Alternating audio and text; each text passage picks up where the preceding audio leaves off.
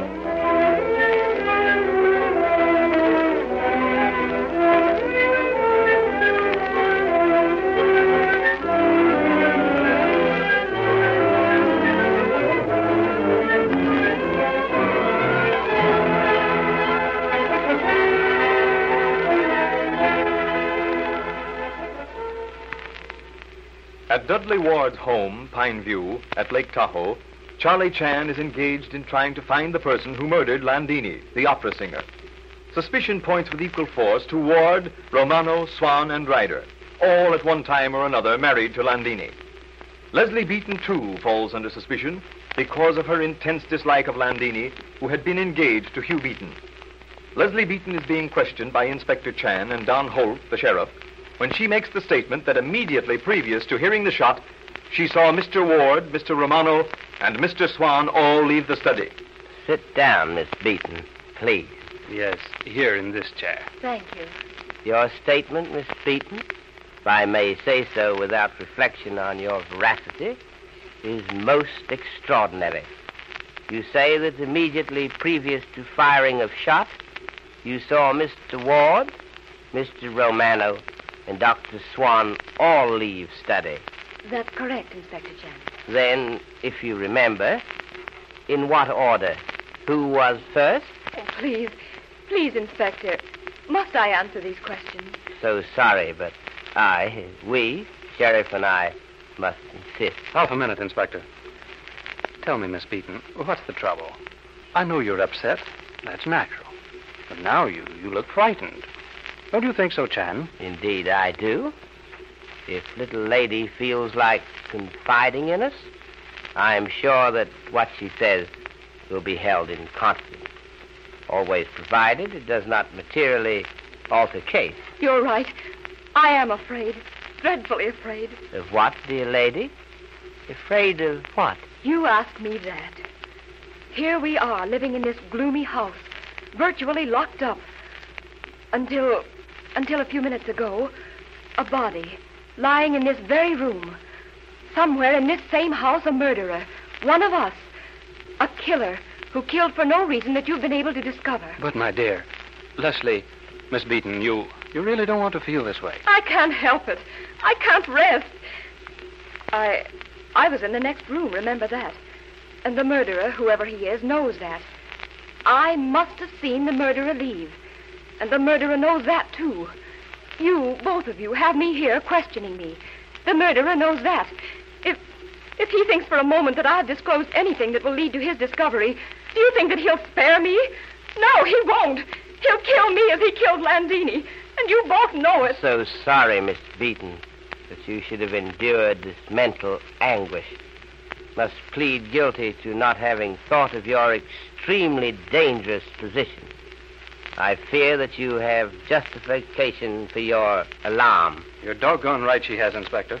The fellow who killed Landini won't draw the line at killing anyone who is likely to know too much. And don't forget, my scarf in the dead woman's hands, my brooch beside her body. I don't want to be unjust, but I can't help but feel that someone put them there to implicate me. You have every justification for these thoughts, Miss Beaton. Will you listen to suggestion from me, proffered in all humility? Certainly, Mr. Chan. It is no false truth to say that solitude is good for the soul. Placidity is offspring of solitude, and I humbly suggest that you retire to your own rooms, perhaps to read. I have some books, and they are yours, and you are welcome. You Both of you are so kind. Even policeman underneath gold badge has heart which beats. Do as I suggest. Sheriff will gladly accompany you to your room while I question Ah Sing, who is listening outside door. What's that? Yes, Ah Sing. Send him in, please, while you take little lady to room. Thank you, Mr. Chan, for being so understanding. That, Miss Beaton, is my pleasure. Well, Ah Sing, what were you doing? Maybe minding my own business. Listen to me. This is murder case. You answer question number 1 time, or a sheriff lock you in big jail. Danny Horty, him locking me up? Him all the same a little boy. Little boy represent law. You understand? Tangi assassin no gada. Yes, This is very serious, Ah Sing. You understand? You last person to see Madame Landini alive? Now, me understand. No can help. Sing, you are holding something back. Not telling all you know. Oh, you're all the same crazy. Me telling you everything. Sing, Uh-huh. I want you to see these 2 cigarette boxes.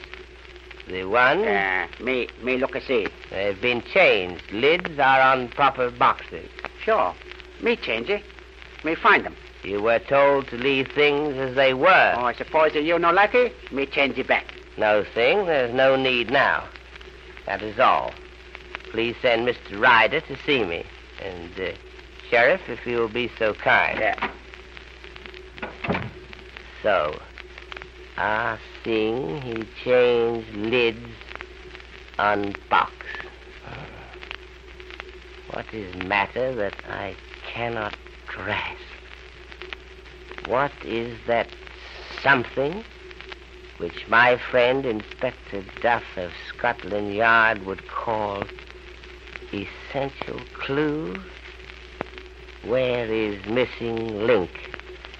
What is meaning of pink scarf in dead woman's hand? What is meaning of red lid on yellow box? Oh, come in, Sheriff. You find me talking to self, searching for a reason of failure. We've got to get this thing cleared up. For her, for Miss Beaton's sake. And for both our reputations. Reputation is not even secondary consideration.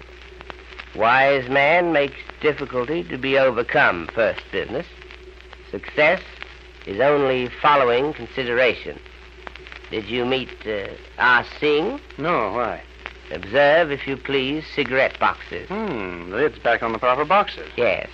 Ah Sing blandly admits he made change. And for what reason? I did not press for answer.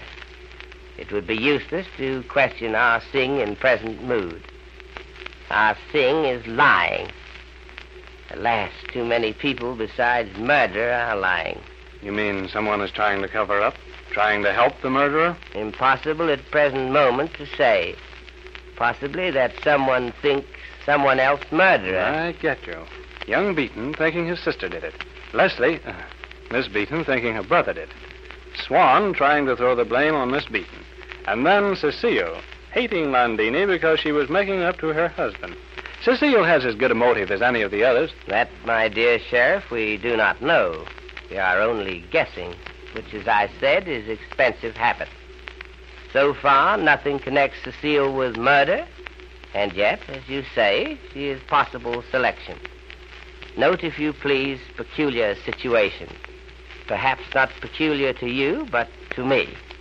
Up to this moment, unheard of, 5 people not accounted for time of murder, and of 5, no one offers alibi. By the way, we didn't ask Miss Beaton about the order in which we saw Ward, Romano, and Swan leave the study. It is immaterial at this moment. So far, we have failed to approach any more closely murderer. Yes, I agree. But person who fired misleading shot, what of him or her? I see what you mean. The person who fired that second shot is also the murderer. Either the murderer or the accomplice. Accomplice?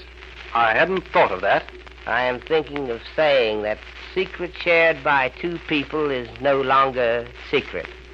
Perhaps while we may face the possibility of matching our minds against two brains instead of one, we also have on our side greater opportunity to observe differences in stories. Be pleased to come in. Oh, Mr. Ryder. Yes, Chan. Another inquisition, I suppose. Inquisition is a very harsh word, Mr. Ryder. No more harsh than your high-handed treatment in keeping us here. Me, for instance. You were with me when the shot was heard. I couldn't possibly be guilty. Quite so, Mr. Ryder. And being so certain that blame cannot attach itself to you, why do you continue in disagreeable manner to refuse to benefit us with your assistance? I'm no stool pigeon. Let the police find their own criminals. I have, to a certain extent in past, overlooked your attitude, Mr. Ryder. Naturally, since you were with me when the crime was committed, and so you couldn't possibly browbeat me into any semblance of fear. So sorry, Mr. Ryder, that you place that interpretation on my efforts solving brutal murder. But now, the situation has changed. You have no more alibi than anyone else. What? What's that? Since you so much desire to always have things said by properly constituted authorities, I will ask Mr. Sheriff to explain. You see, Mr. Ryder, the shot we heard didn't kill Landini. No? Huh. I suppose there was more than one shot. There was. Landini was already dead when the shot you heard was fired. She was killed possibly 4 minutes before you heard the shot. And she was killed very probably standing on balcony outside window. You were looking out other window at time of approach of aeroplane, noise of which covered up shot. Who did you see? I refuse to say. But you admit that you saw someone? I admit nothing. Mr. Ryder, if you persist in this attitude, I'm sorry, but I'll have to arrest you. Very well. If you will have it, you will. I saw... Yes, Mr. Ryder.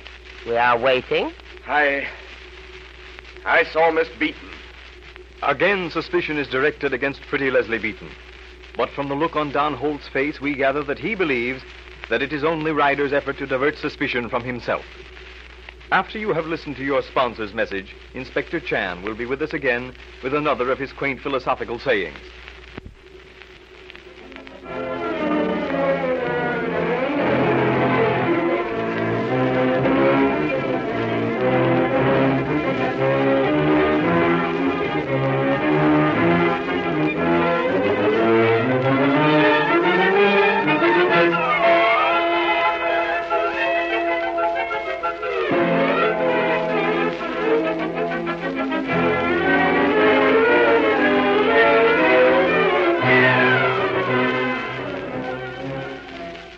Mr. Chan, you said something about success being only secondary to the difficulty to be overcome. Can you enlarge upon that? Delighted, Mr. Wilson. Luck and opportunity alone are not the foundation of success. Success is child born of hard work and comes to man who works calmly and well and knows for what he's working. Thank you, Inspector Chan. And good night. It has been honor, Mr. Wilson. Good night.